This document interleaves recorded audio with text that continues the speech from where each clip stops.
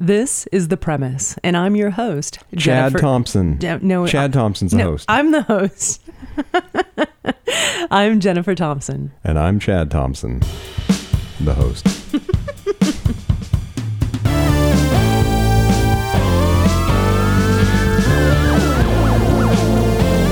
Hello and welcome to The Premise. Today, Chad and I have the pleasure of speaking with Sally Collings. Sally, welcome to The Premise. Thank you so much. I'm so pleased to join you. Yeah, this is really exciting. You know, book proposals, I think, like the query letter, but a way bigger animal than the query letter is like the bane of every author's existence, right? So when you told me you love doing book proposals, I was like, oh, we've got to have this conversation. Right. That's what everyone says. It's like, how can you must be crazy. How can you enjoy those things? Well, I'm excited to dig into it. But before that, let me give our listeners a proper introduction. So Sally Collings is a ghostwriter. And as we've said, she is a specialist in helping authors write book proposals. With 20 plus years experience in book publishing, Sally Collings knows what makes a great book, and she knows how to write them. So former nonfiction publisher for Harper Collins and editorial director for Amber Books, Sally now works as a ghostwriter and developmental editor, and of course, she specializes in nonfiction book proposals. Her author clients are represented at a number of agencies, including Park and Find Literary and Media, Talcott Notch Literary, the Palgon Company, and Marcel Lyon Literary Agency. Some have been published with Harper Business, St. Martin's Press, Simon & Schuster, and Chronicle Books, while others have successfully self-published their books or worked with leading hybrid publishers. And you were born in Australia. You now live in Northern California, hence the accent. Yeah. And you live in Northern California, and it says here that you get your kicks running through the Santa Cruz Mountains. So you're a runner too. Yeah, I am. I love running on the trails and getting a bit of nature. Awesome. So I can just imagine, like, after sitting down and working on a long, a book proposal all day, getting out and running is sort of like resetting, I would guess. Yeah, and sometimes I get my best perspectives and fresh ideas just from running. So I actually should bill the time because it's all work. Right. Yeah. I get all my best ideas in the shower. You get yours running. Okay. Yes. So let's talk a little bit about, this passion that you have for writing book proposals. How did this start? Where did it begin? So I've been working on book proposals for a long time. I worked in the UK for a company you mentioned called Amber Books. And our business model was that we produced books for larger publishers. And so we would come up with a concept, we would write a book proposal, we would pitch it to Barnes & Noble or, one of those larger publishers or book distributors, and they would take it or not. And so I very early learnt how to write a really compelling proposal and to think from the publisher's point of view. What's appealing about this? How will they sell this? How many of these will they sell? So there was that. And then, when I worked for Harper Collins, I was on the receiving end where I was confronted daily with piles and piles of proposals and manuscripts. Slush pile, as you say, right? The slush pile, yeah. I would just sit there on my desk oozing, as slush tends to. And, occasionally I come across a little gem. I think this is almost right, but it needs X, Y, Z. And, if something's almost right, it just doesn't make the cut. But I would always be thinking, I could have done something with that, but that wasn't how the business works. Right. So, years roll on and I just reached a point these last few years where I just thought, I write manuscripts, I write books, but it's the proposals that I enjoy the most because they're kind of like a distillation. If you think about them as perfume, they're that, eau de parfum, the eau de book, the essence of the book, because you have to capture the concept, the voice, the market, the audience, why the author is special. You've got to distill all of that. And I just get a kick out of doing that. Wow. Well, it's definitely a challenge. So I think I have a little peek into how your brain works.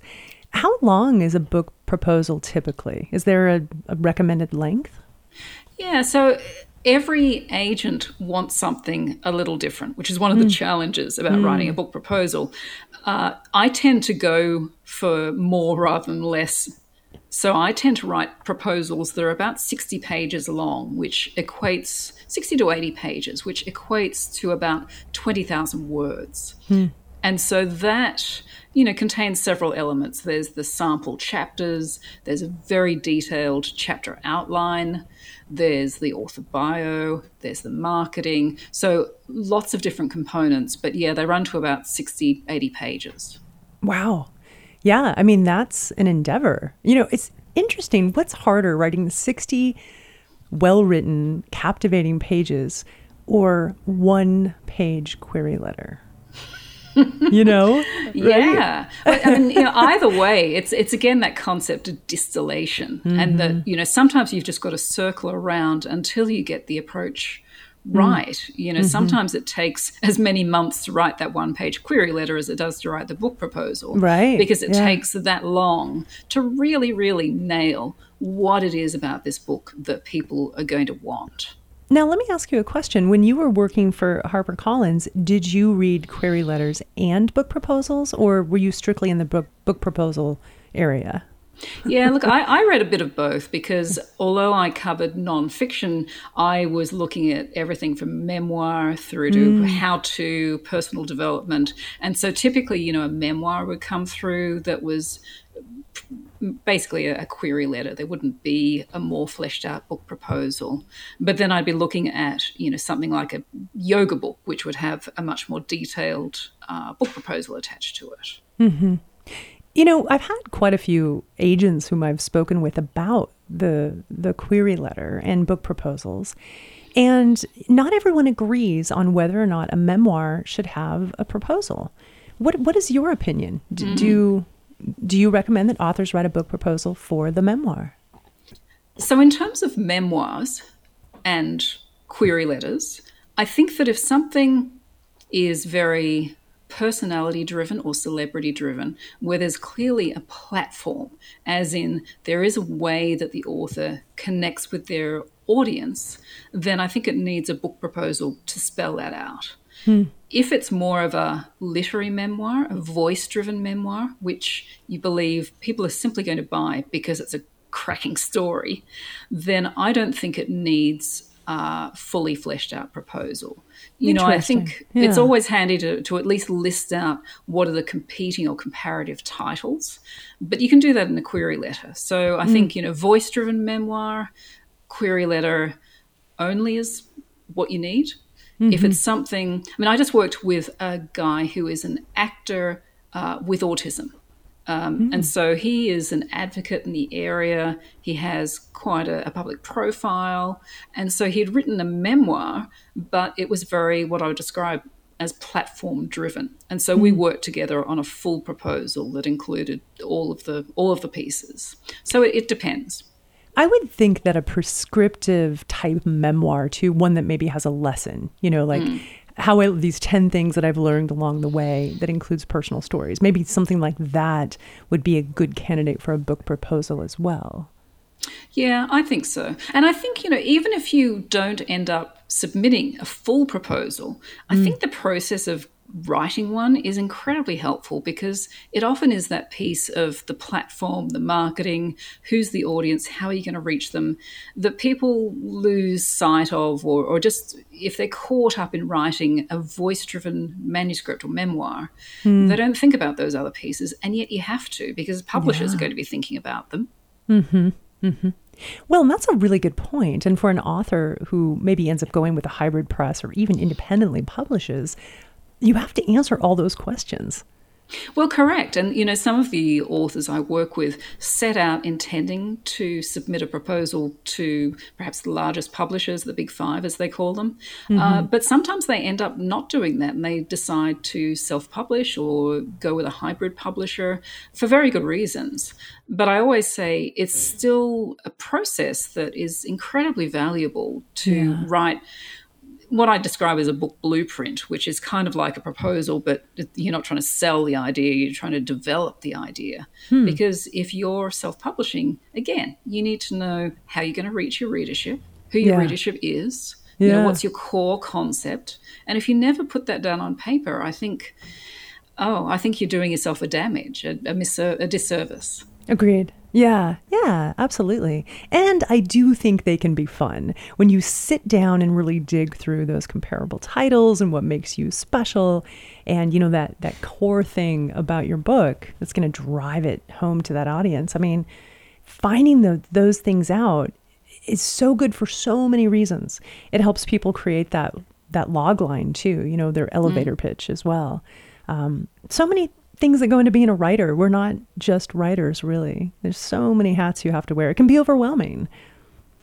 Well, it can be. And I think, you know, one of the businesses or the services, the benefits of writing a book proposal is just to streamline that and hone it and just, you know, step outside of your author identity and try to look at it from a publisher's point of view and just think about those commercial aspects. Think about it. I tend to think of my work as being very reader-driven, always thinking, what's this going to do for the reader? What's the premise, the promise, the message, the thing that this book is going to do for the readers?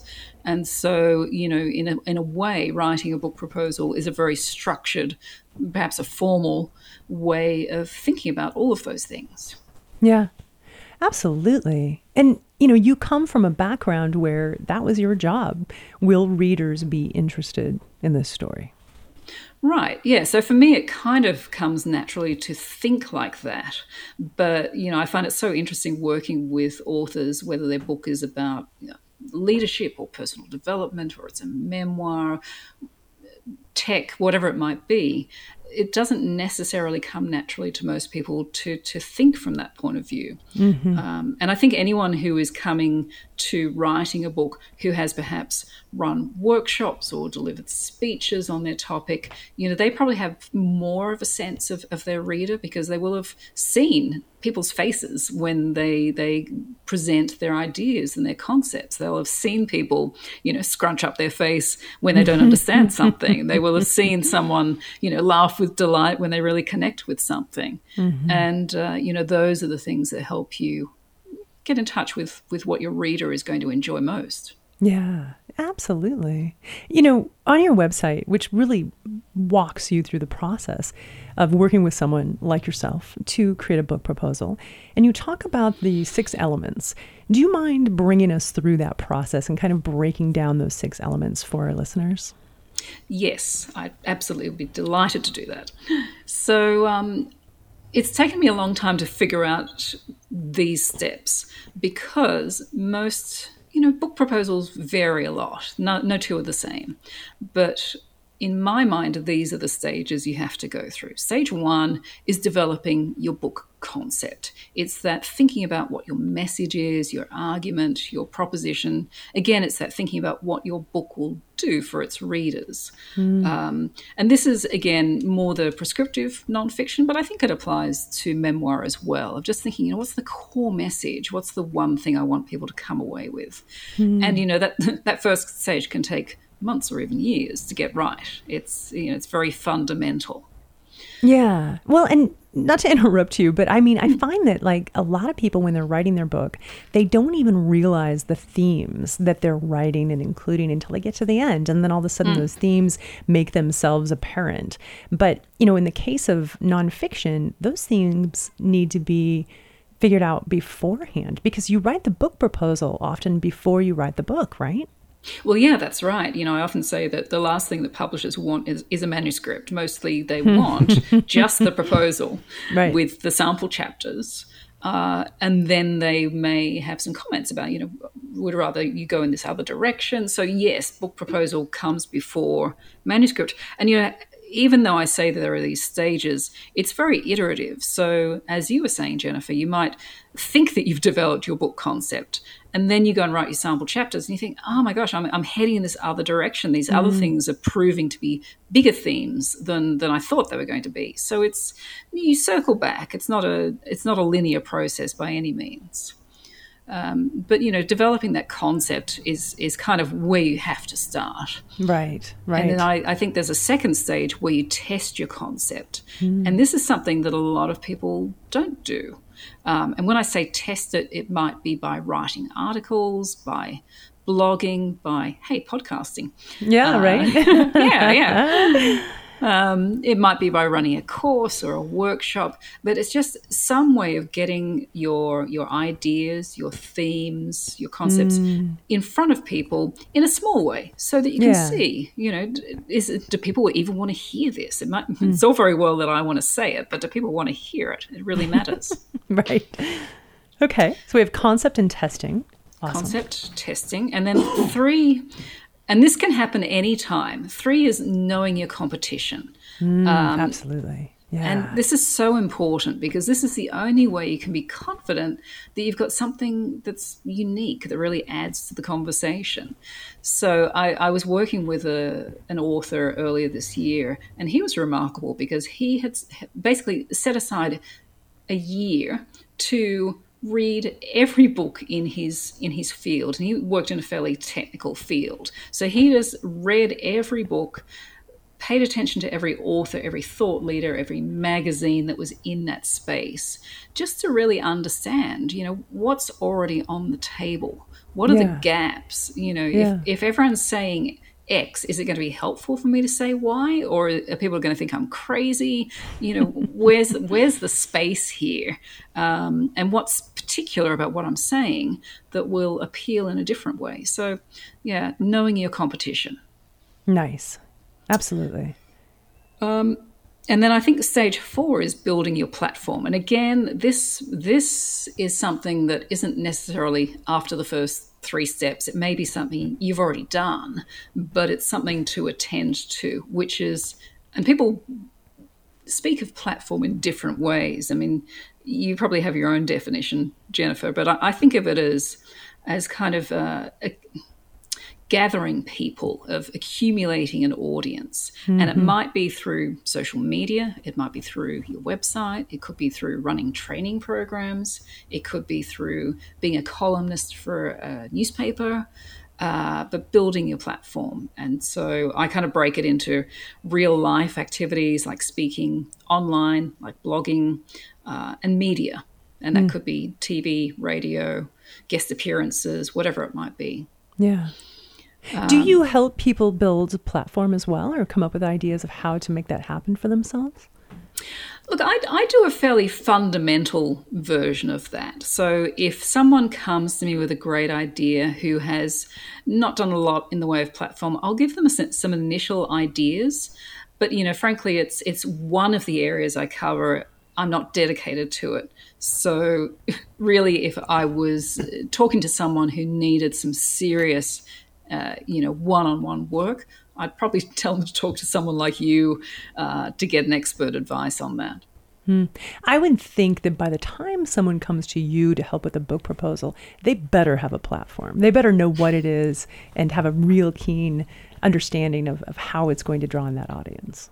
Yeah, look, I think that's true. And, much as I love working with new people, there are some times where I have to have the conversation of just saying, look, I don't think you're ready to do a book proposal because you don't have the platform.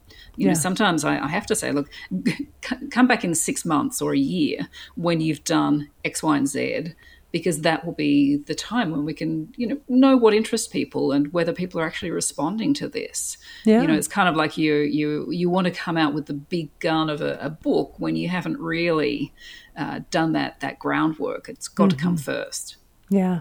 And have you had people come back to you a year later and say, okay, now I'm ready, I listened?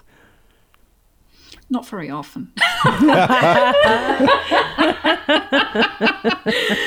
I gotta say that punchline was totally expected, but still hilarious.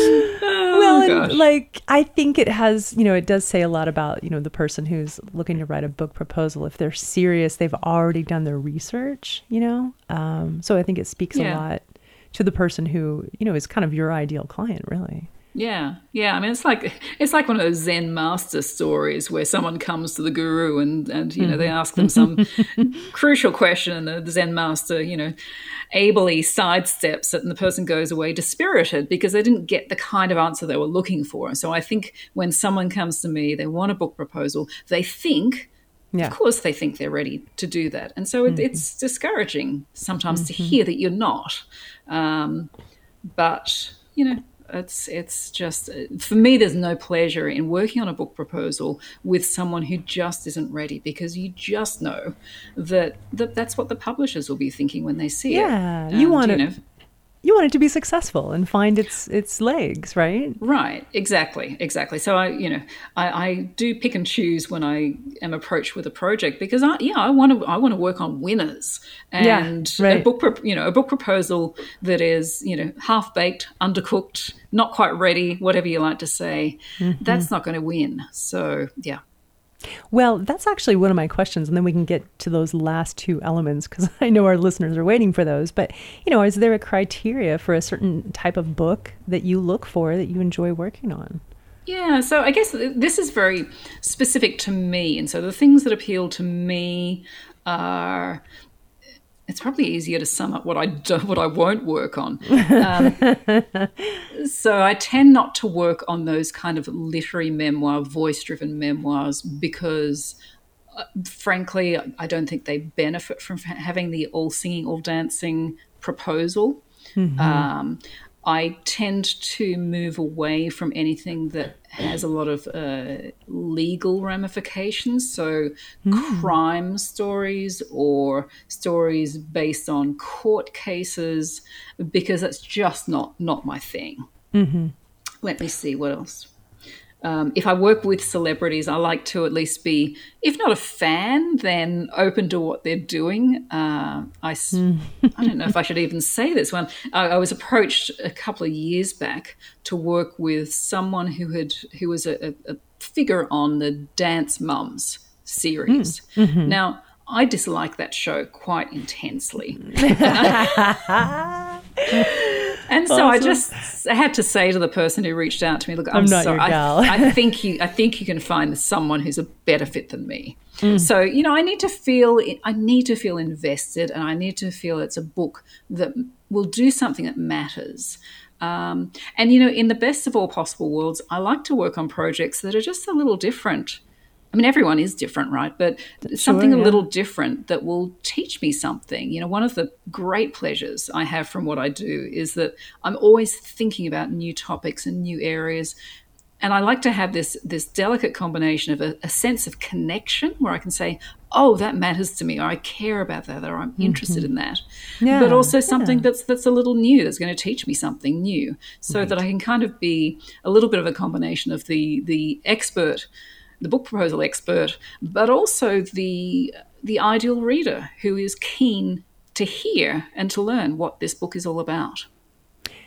You know, it's really interesting, because what I'm hearing right now is just such excellent advice for any entrepreneurs out there listening right now. You know, when you start a business, you have to remember to maintain your joy. And like, you know, I think what I love so much about you, Sally, in what you do is you're so passionate about it. But you have to be diligent and make good choices for you in order to maintain that passion and that joy. And it's a really good lesson for people to remember when you go into business for yourself. It's not just about saying yes to the money and to the paycheck, right? It's about doing something you really believe in and that helps you learn and grow and enjoy your craft. Well, I think that's true. And, you know, I think probably like a lot of businesses, it's partly the project, the book, the subject, but it's also the author. You know, do we have a connection? Because, you know, I don't see myself as a writer for hire. I see it very much as a collaborative process.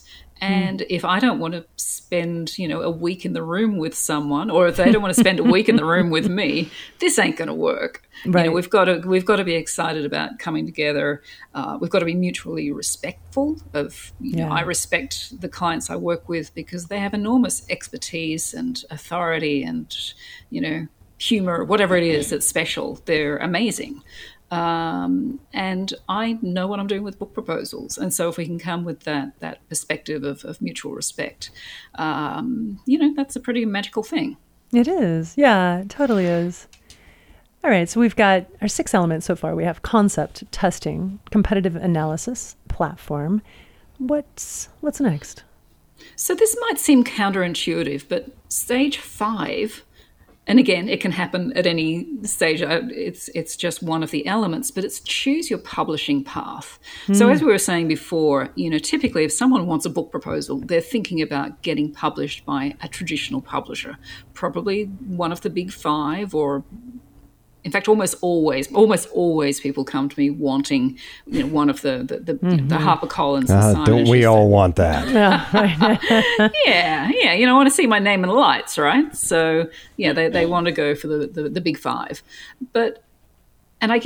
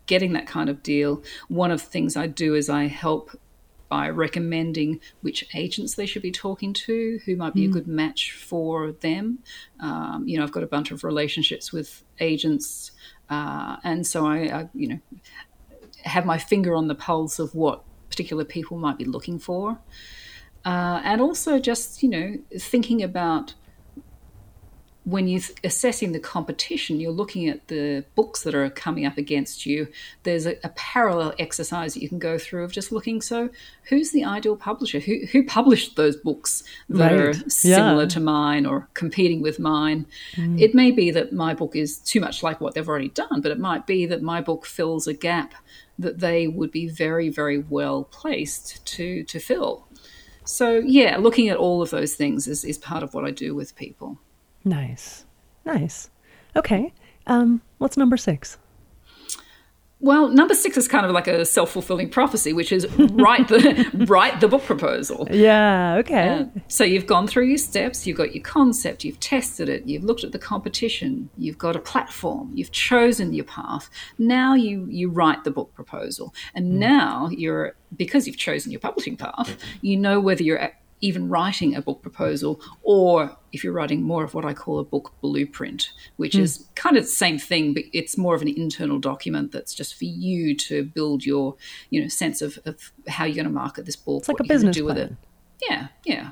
What is this book? As opposed to the proposal, which is a persuasive document. So ultimately, I mean, do you end up working with people on a book proposal that becomes that blueprint, if you will, or that business plan, who then independently publish, and they use all of that research in order to make sure they brand well and they have the right messaging and they are able to reach their audience? Does that happen pretty often for you? Yeah, it does. I mean, very often we kind of seek from a book proposal either in the process of pitching it, the author might find that this just isn't getting traction with any of the agents, with the publishers, and I think that I really need to look at a different path and hybrid or self-publish. Or very, very often, just going through the process that I've described of developing the concept, thinking about the competition, early on in those stages, the author might just say, you know what? I actually feel like I need to have more control over this, and that I would be better off self-publishing. So in the process of working with me, we kind of step sideways and we stop working on what is really a book proposal, and we flip it into a blueprint, a business plan that they can use. So, for example, we still write the sample chapters together. We still write the chapter outline. All of that's the same, the outline of the book, the description of the book, the sell. But we might, instead of writing, material intended like a query letter for a publisher, we come up with something of a self-publishing plan where I just work with them to figure out, who are the resources I need? Am I going to go with a hybrid publisher? So, we flip and do all of those things instead. Wow. Yeah, that's a lot of work. And the cool thing about hiring someone like you is you have your hand held the whole time, so you're not making bad choices or, doing something wrong, if you will. I have a question about sample chapters. Is there a formula? Do you create chapters in sequence? Can they kind of be all over the place in terms of getting a good sampling of the book? Yeah, I always used to believe in just starting from the beginning, including the first chapters. The reasoning being that if the first chapters aren't sufficiently interesting to engage an agent or an editor, you've got a problem. Right. But, it depends a little bit on the book project. Increasingly, I still would typically include the first chapter, but in some books, and I'm trying to think, particularly perhaps a prescriptive book or a concept-driven book. So, for example, I've just worked on a book about the ethics of AI, and it was very topic-based, very thematically broken down. And so in the proposal, we chose 3 chapters that were each quite different and looked at different aspects of the ethics of around artificial intelligence. And just rather than having them sequential. So, there's no hard and fast rules. There's always a risk that if you do that, the agent will say, well, I want to see the first 3 chapters. And you have to say, well, I haven't written them, sorry. I haven't written those, yeah. It seems like you should always have the first chapter written. Is that not true? Look, I think so. And in fact, when it comes down to it, I find it a little difficult to write a book out of sequence. But I think that if someone is very intimately, engaged with their topic and possibly they've written on it in the form of articles, then it's not so difficult for them to jump from chapter 1 to chapter 4 to chapter 7. If I'm driving the writing, I find it far easier just to write chapters 1, 2, and 3. Which leads me to the other question with sample chapters is how many do you need? And it depends a little on how big your chapters are. I find that most agents are looking for maybe around 10,000 words of sample text, and that might be 2 chapters. It might be 3. It's usually around that. Nice. So that's a good number for people to think about. Yeah. Tell us about your process. Once you get into the planning part and the actual writing, is there a specific process that you find works well for you, or is it different from client to client or book to book? Yeah, look, it does vary from client to client and from book to book. Most of the projects I work on, we have let me see, we're starting with something of a blank canvas where the author has a clear idea because of speaking, workshops, whatever, of the content they want to deliver, but they need me to flesh it out and plan it out. So mostly the books I work on involve interviewing the author. It may be that if we were doing that book on AI, for example, that we would work out what the chapter breakdown was, and I would just ask them, talk the chapter out to me. Tell me this chapter. Tell me everything that I, as your reader, needs to know about this chapter. And we would just spend maybe an hour talking it out.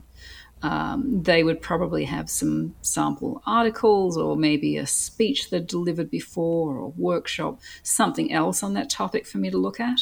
And so I just kind of coagulate that material. But, I like working on that kind of process where there are interviews involved, because I love being on your side of the microphone, Jennifer. I love asking the questions. Right. I'm not so comfortable with answering the questions. Well, you're doing great, just so you know. Thank you. So that's how they tend to, we do a series of interviews, but it just varies so much. Like at the moment, I'm working with a couple of speakers who, because of the time we're in, are not currently traveling. So they've got extra time on their hands that they are dedicating to their book project. So we've been able to do some very intensive series of interviews where we might spend August talking out the book, where we do a couple of chapters a week. I step away, look at the other material, pull it together. But sometimes, we might just spend a week talking out 3 chapters, and that's all we need for the book proposal. So it varies hugely. And you're also a ghostwriter, so that's a whole nother hat that you wear that I'm sure comes in quite handy when you're working with these authors. Well, it does, because very often, so many of my clients are speakers or they present workshops. So they're very verbal people. They're used to delivering verbally. They don't necessarily, sit so well with writing. I mean, if they did, they probably wouldn't necessarily need someone like me. I'm the opposite. I love writing. So, it's a great combination, but it means that they speak out what it is they want to say, and I write it. So effectively, with many of the book proposals I'm working on, I'm effectively ghostwriting the book proposal. The challenge, of course, for me and for everyone who writes a book proposal is knowing when to stop, because especially if it's something like, a memoir, a life story, or we're taking the opportunity to do the whole set of interviews that will become the full book, you've got to stop at some point, because really you're just trying to get the book proposal done in this first instance. Sure. Yeah. See if there's even an audience or a market for it. Correct. Before you write the whole book. Yeah. I know you're a writer, so do you work on, personal projects? Have you, are you writing a book now that's has your name as author on it? No, I started out when I started writing, I tended to be the author. My name was on several books, and that was how I kind of got into the business. But I increasingly found that I actually don't like the whole platform piece. I don't like... I remember there was marketing. Right, putting yourself out there. It's so fun. Oh, yeah. Why do people do this? Right, it's torture. I think there was a turning point for me where I had written a book called Parenting with Soul, which I wrote when my children were very young. And I myself was very desperate to find ways of just weaving a little bit of spirituality into a busy parent's day.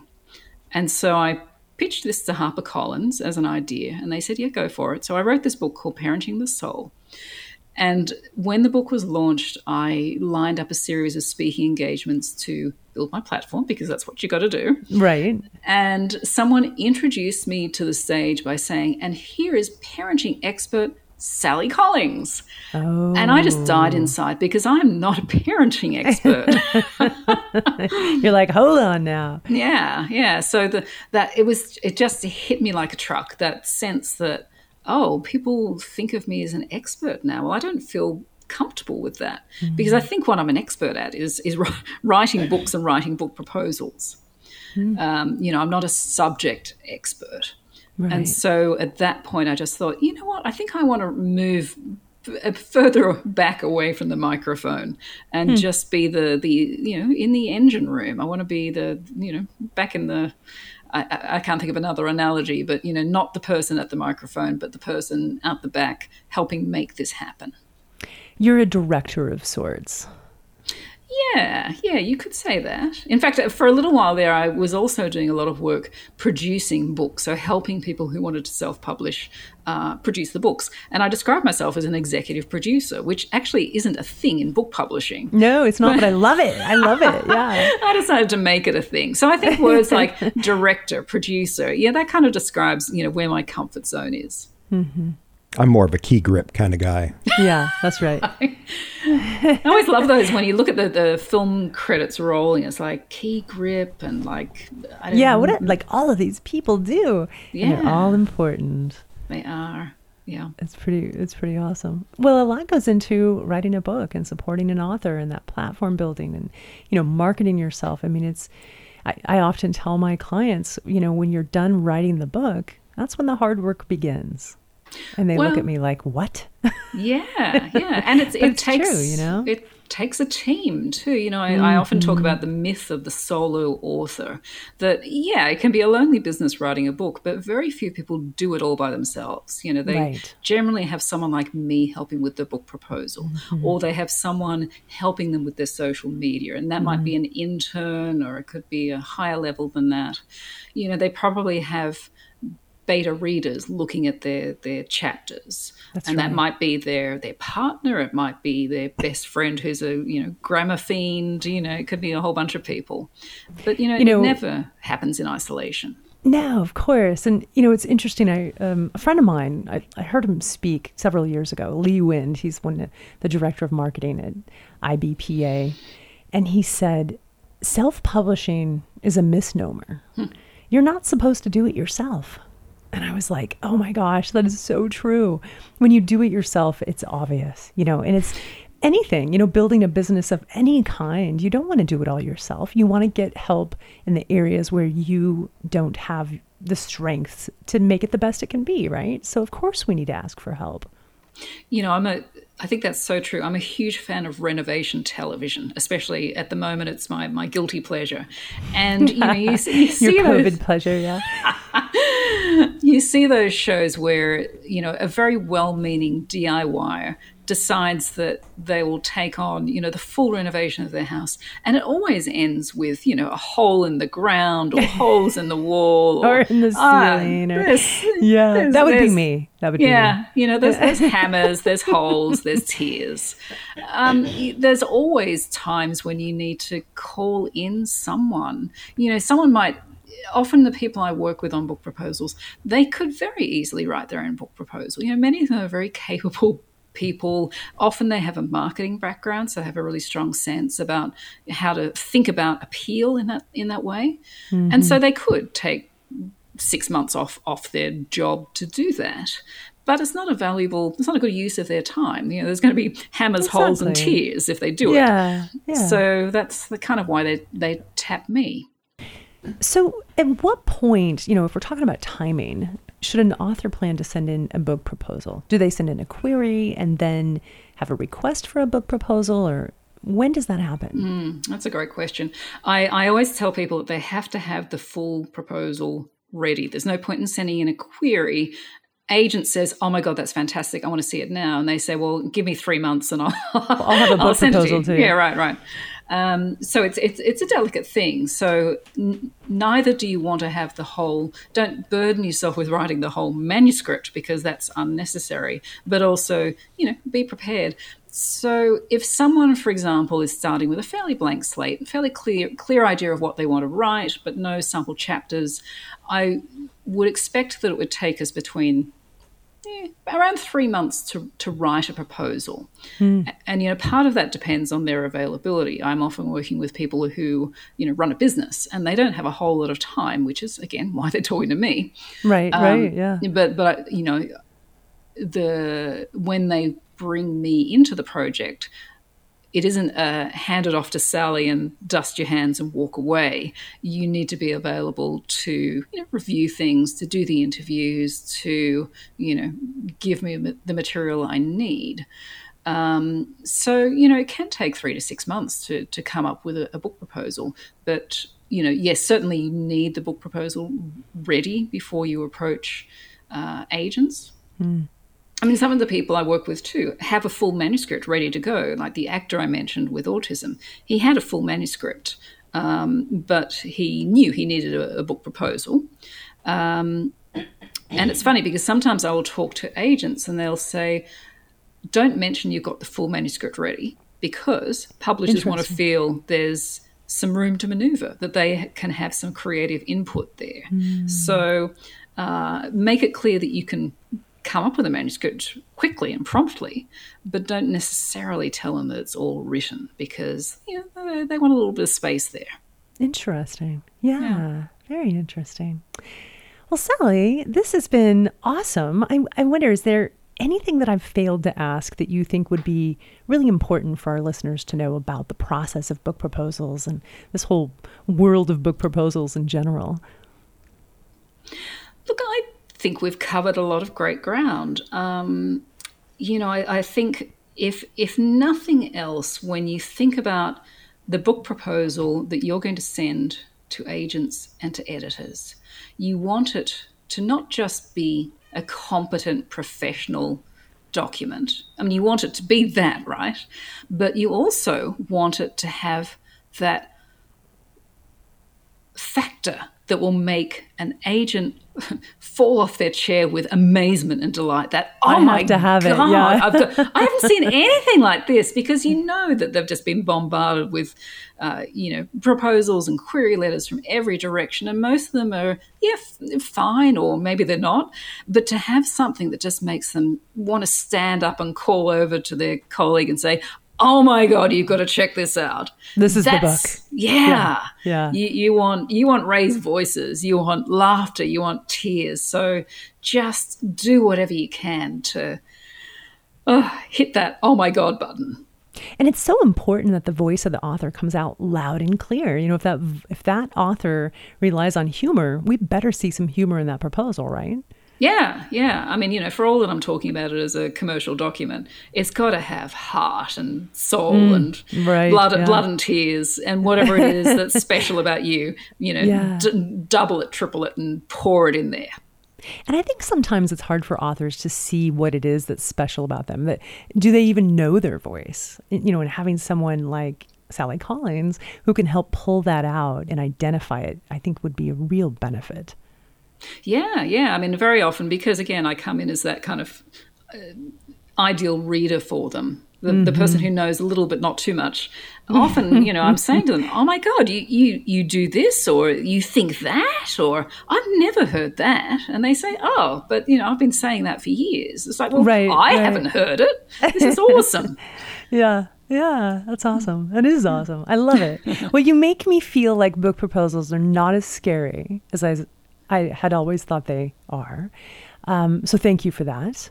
But they're very important. And putting in that time and really thinking about all of those elements is such great advice. Well, thank you. I think so. Hopefully I've filled everyone with enthusiasm and love for the same love for book proposals that I have. Well, I know when you said, I love book proposals, I was like, what? Okay, let's talk about this. So I have one more question, and maybe Chad might have a question for you. But my question is, are you the kind of reader? So I know you're constantly talking to authors about their books, but I know you must also read for pleasure, right? Yeah, I do. I don't read anything that has any relation to the books that I work on, though. Okay, well, that's interesting. Well, no, so what I was going to ask you, are you the kind of reader who reads one book and you're done? Or do you have 5 books that you're reading at once? Oh, so I'm very aspirational. So on my nightstand, there are 5 books. Let me tell you what's on my nightstand. Yeah, we want to know. So I have Brene Brown sitting there. I can't remember which one. Awesome. I have Anne Lamott. Oh, I love her. Who is wonderful. She just writes like an angel. I love her writing. I have a book about parenting. I think it's called The Self-Driven Child. Now, I've got about 1 chapter into all of those, and I've set them aside because on my Kindle, which is where I do the real reading, I'm a total sucker for urban fantasy, female-driven, feminist nice. Science fiction. That's what I do in my spare time, which has nothing to do with personal development or self-improvement or leadership. But gee, I love it. It's your escape. I love it. Yeah. That's cool. Yeah. Well, we have to have our escape books, right? We should. I'm the same way. I'll be reading 5 different books, but depending on my mood or what I need to get out of it, that determines which book I'm going to open. And then sometimes you just can't stop reading and, I'll finish a book in a day. But I kind of like having like a window into different worlds. The urban fantasy makes a ton of sense because you're dealing with, real life prescriptive memoir, self-help, business books. So of course you need an escape. Yeah. But, I'm also quite a slow reader because I will sweat over word choice. I'll be looking at something. I was reading something the other day and it mentioned a reptilian armadillo. And I couldn't rest until I went and researched that an armadillo is a reptile. Right. It's not reptilian. It is a reptile. Right. So you're like, wait a minute here. Yeah, back up, buddy. Funny. Yeah. No, now you said you read more in your Kindle. So you prefer to read on Kindle as opposed to paper books. Okay, so that is because I'm reading all of these urban fantasy books. Most of them have very, very cheesy covers, and I would be embarrassed for anyone to see what the heck I'm reading. That is awesome. I never thought of that before. That's such a good point. And, now we don't leave our homes because of COVID, but, if you're on the bus or on an airplane, one of my favorite things to do when I'm on a plane is to walk down the aisle and see what other people are reading. I'm like kind of peeking over their shoulders, like, what is that person reading? But yeah, like if you don't want people to know what you're reading, the Kindle is the perfect way to hide that fact. Look, it's important for me. And even at the moment, I have teenagers and they would mock me tear mercilessly. You apart. Totally. So, for my self-respect and my standing in the household, such as it is, I have to read those books on the Kindle. You're like, this is a parenting book. That's what I'm reading. Back off. Oh, like the teenagers have any legs to stand on. That's a good point. What are they reading? Right? Well, they're not reading. It's like, at least I'm reading a book. Come on, back off, guys. Exactly. I'm like, are they reading? Are teenagers reading nowadays? I don't know. So it's been a source of, no wonder I can't describe myself as a parenting expert because my older child has never liked reading. And this is like a thorn in my heart. My younger one used to like reading, but is now gaming is far more interesting. And movies, loves movies, big film critic. So they get their stories in different ways. They have options that I didn't have when I was a kid. So I guess I can't blame them. See, for me, video games are the modern day high watermark of narrative storytelling. It's true. Like there are some video games that are just absolutely have amazing stories that go along with them. And visuals. And the visuals, are. Yeah. Yeah, it's incredible what they've done. Yeah, it's a little wonder that a book that is just words seems like fairly dry fare compared to that. Mm-hmm. Mm-hmm. For me, though, and of course, maybe it has to do with my age, but when I read a book, I can be so immersed in that world. And I can see, like fantasy is a perfect example. no one is telling me what the characters look like, and that world building is, part me. I develop that world in my mind based on my own experiences. So I think that's why I love reading a book so much, even more so than watching a movie or even listening to a book. Because when it's in your head and you're reading it, it's just a totally different experience. Yeah, I mean, you are like a filmmaker with no budgetary limits. I mean, you can make so true. Yeah. You can cast anyone. You can do any special effect in your head. So that's right. Yeah.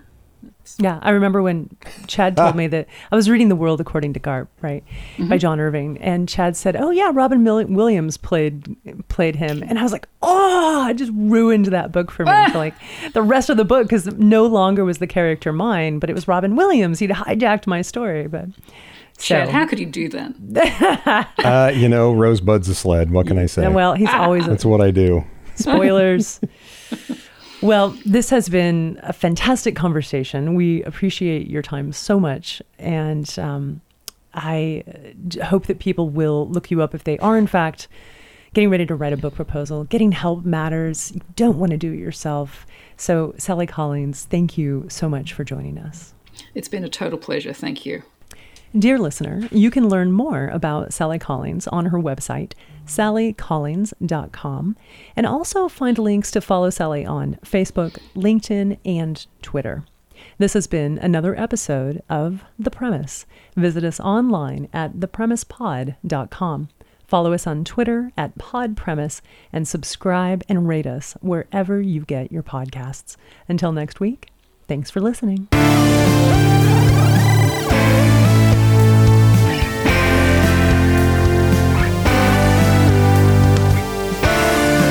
Are you an author with a story to tell, but you're just not sure how to get that story out? Guess what? You don't have to do it alone. Marnie Friedman is an incredible writing coach. She offers personalized support and expertise to guide you from a kernel of an idea to completion. Visit marniefriedman.com to learn more. That's MarnieFriedman.com. This episode is brought to you by Monkey See Media, a small boutique design firm offering award-winning websites, book cover designs, book trailers, and photography services. And full disclosure, we love what we do. Chad and I founded Monkey See Media in 2004, and we're still going strong. Visit monkeyseemedia.com. That's MONKEY, the letter C, media.com to see how we can help you promote your book, build a powerful online presence. What else you got, Chad? Let's see. We've got the San Diego Writers Festival. There are many writers. And they're a proud sponsor of our Premise podcast as well.